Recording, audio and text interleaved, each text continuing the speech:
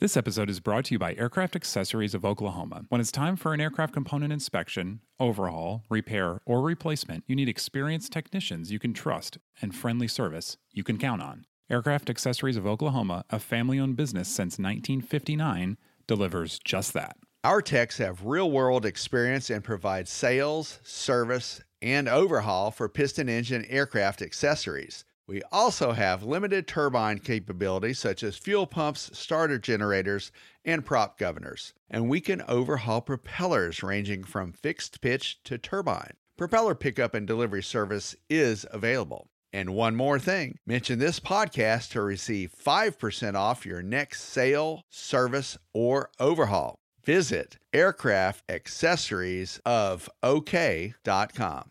This podcast is sponsored by Genesis Aerosystems, a Moog company and leading provider of autopilots for rotor and fixed-wing aircraft. The Genesis S-Tech 5000 is the latest digital autopilot, providing increased safety plus decreased pilot workload. It's being certified for Part 23 and Part 25 retrofit aircraft, such as high-performance turboprop and turbine jet aircraft. To learn more about the S-Tech 5000, visit genesis-aerosystems.com. AOPA presents Never Again, true pilot stories from the world of general aviation. In this episode, a Bonanza pilot suffers a catastrophic engine failure but lands safely using a synthetic vision system. Don't take your eyes off that iPad and ride along in Mayday over Illinois by Matt Anker. I was flying from Ohio to Iowa on the day after Christmas with my wife, Stephanie, and dog, Piper. Our airplane is an immaculately maintained 1970 Bonanza A36. It has full ADS-B data link, storm scope, WAAS GPS, a certified standby EFIS, and an engine analyzer. We could not make it through the weather direct to Cedar Rapids and landed at Gary Chicago International Airport in Gary, Indiana to take on fuel. I conducted an abbreviated pre-flight to confirm that the tanks were topped. The contents appeared to be 100 low lead and free of water contamination. We departed Gary on a heading of 280. Pressures and temperatures were all normal as indicated on an EI MVP 50P engine analyzer. Shortly after rotation, but before entering the overcast layer, I could hear a faint clacking sound. The engine was still developing full power and all indications were normal. I assumed it was an anti-chafe strip that had come unglued and was smacking against the fuselage. This clacking continued through the climb and turned to heading. All engine indications remained normal throughout the initial climb, and I had reduced power to 25 inches, 2,500 RPM. We climbed through a 1,000-foot layer with bases of around 600 to 700 feet AGL. As the climb continued, I leaned the engine as normal. Just before reaching cruise altitude of 6,000 feet, there was a momentary decrease in RPM, and then about a second later, a complete loss of engine power. I tried sweeping through the throttle control, going full rich, sweeping the mixture control closer to cutoff, and then back to where it was. None of this had any effect on power. Sometime while doing this, I pitched for 110 knots best glide for a Bonanza. Shortly thereafter, I noticed that the fuel pressure indicated on the engine analyzer was at 0. Assuming the issue to be an engine-driven fuel pump failure, I turned on the electric fuel pump. Indicated fuel pressure jumped on the MVP display, but the engine didn't start developing any power. I smelled a very strong fuel odor and shut down the electric pump and put the tank and mixture to cutoff. I was thinking I was darn sure not going to go down in flames. Nothing seemed like it was going to bring the engine back anyway. I had managed to call up Chicago Approach and declare a mayday. Yes, literally mayday 3 times, followed by announcing the engine failure, and I said I was turning to the nearest airport, which appeared to be Lansing Municipal Airport.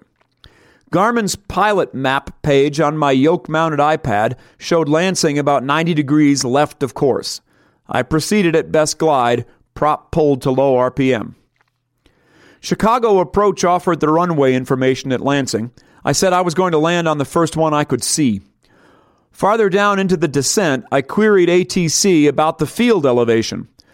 When I arrived abeam the airport, I switched the iPad to the synthetic vision page and could see the runway layout and the thankfully flat terrain. And then we entered the clouds.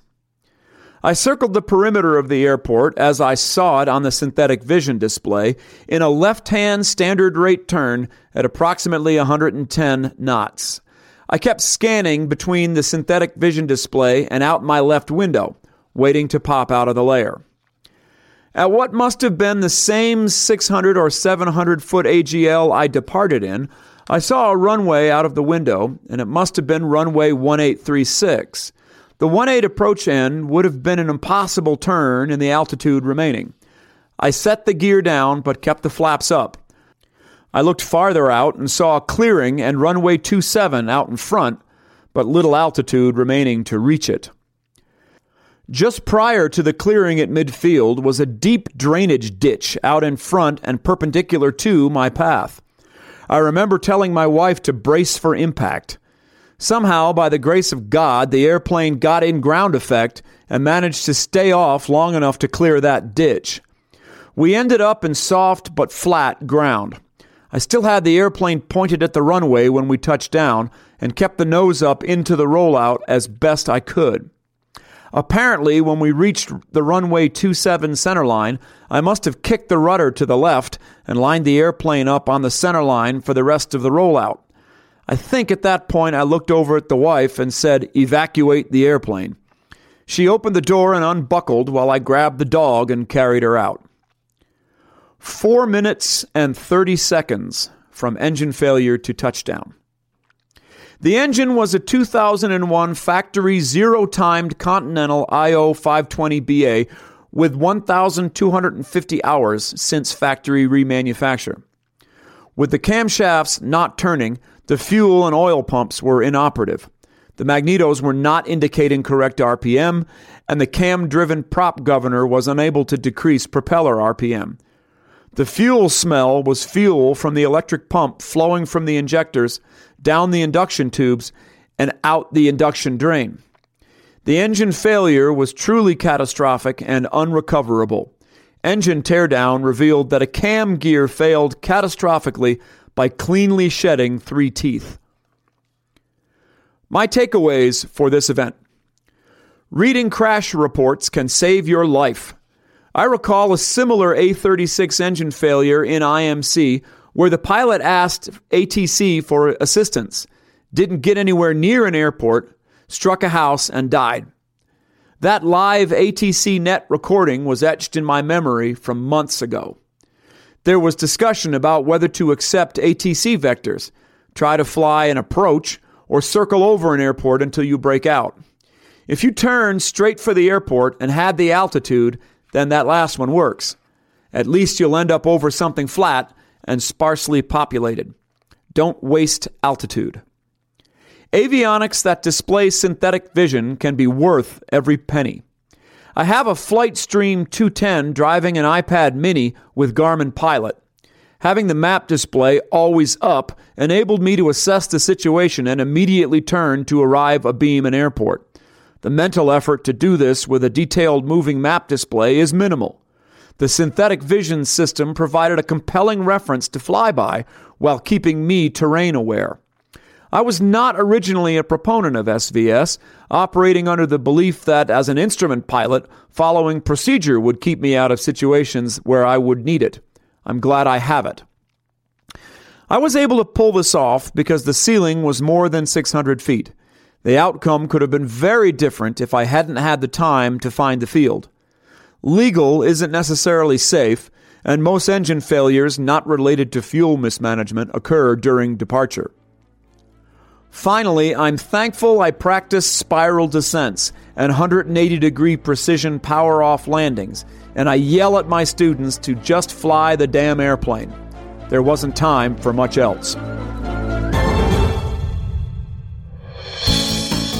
The Never Again podcast is brought to you monthly by AOPA, the Aircraft Owners and Pilots Association. You can find more Never Again stories online at AOPA.org by typing Never Again into the search box.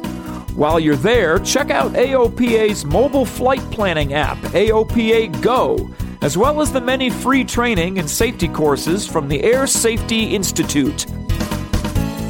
Find all of this and more at AOPA.org.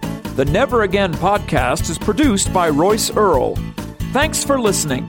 Fly safely.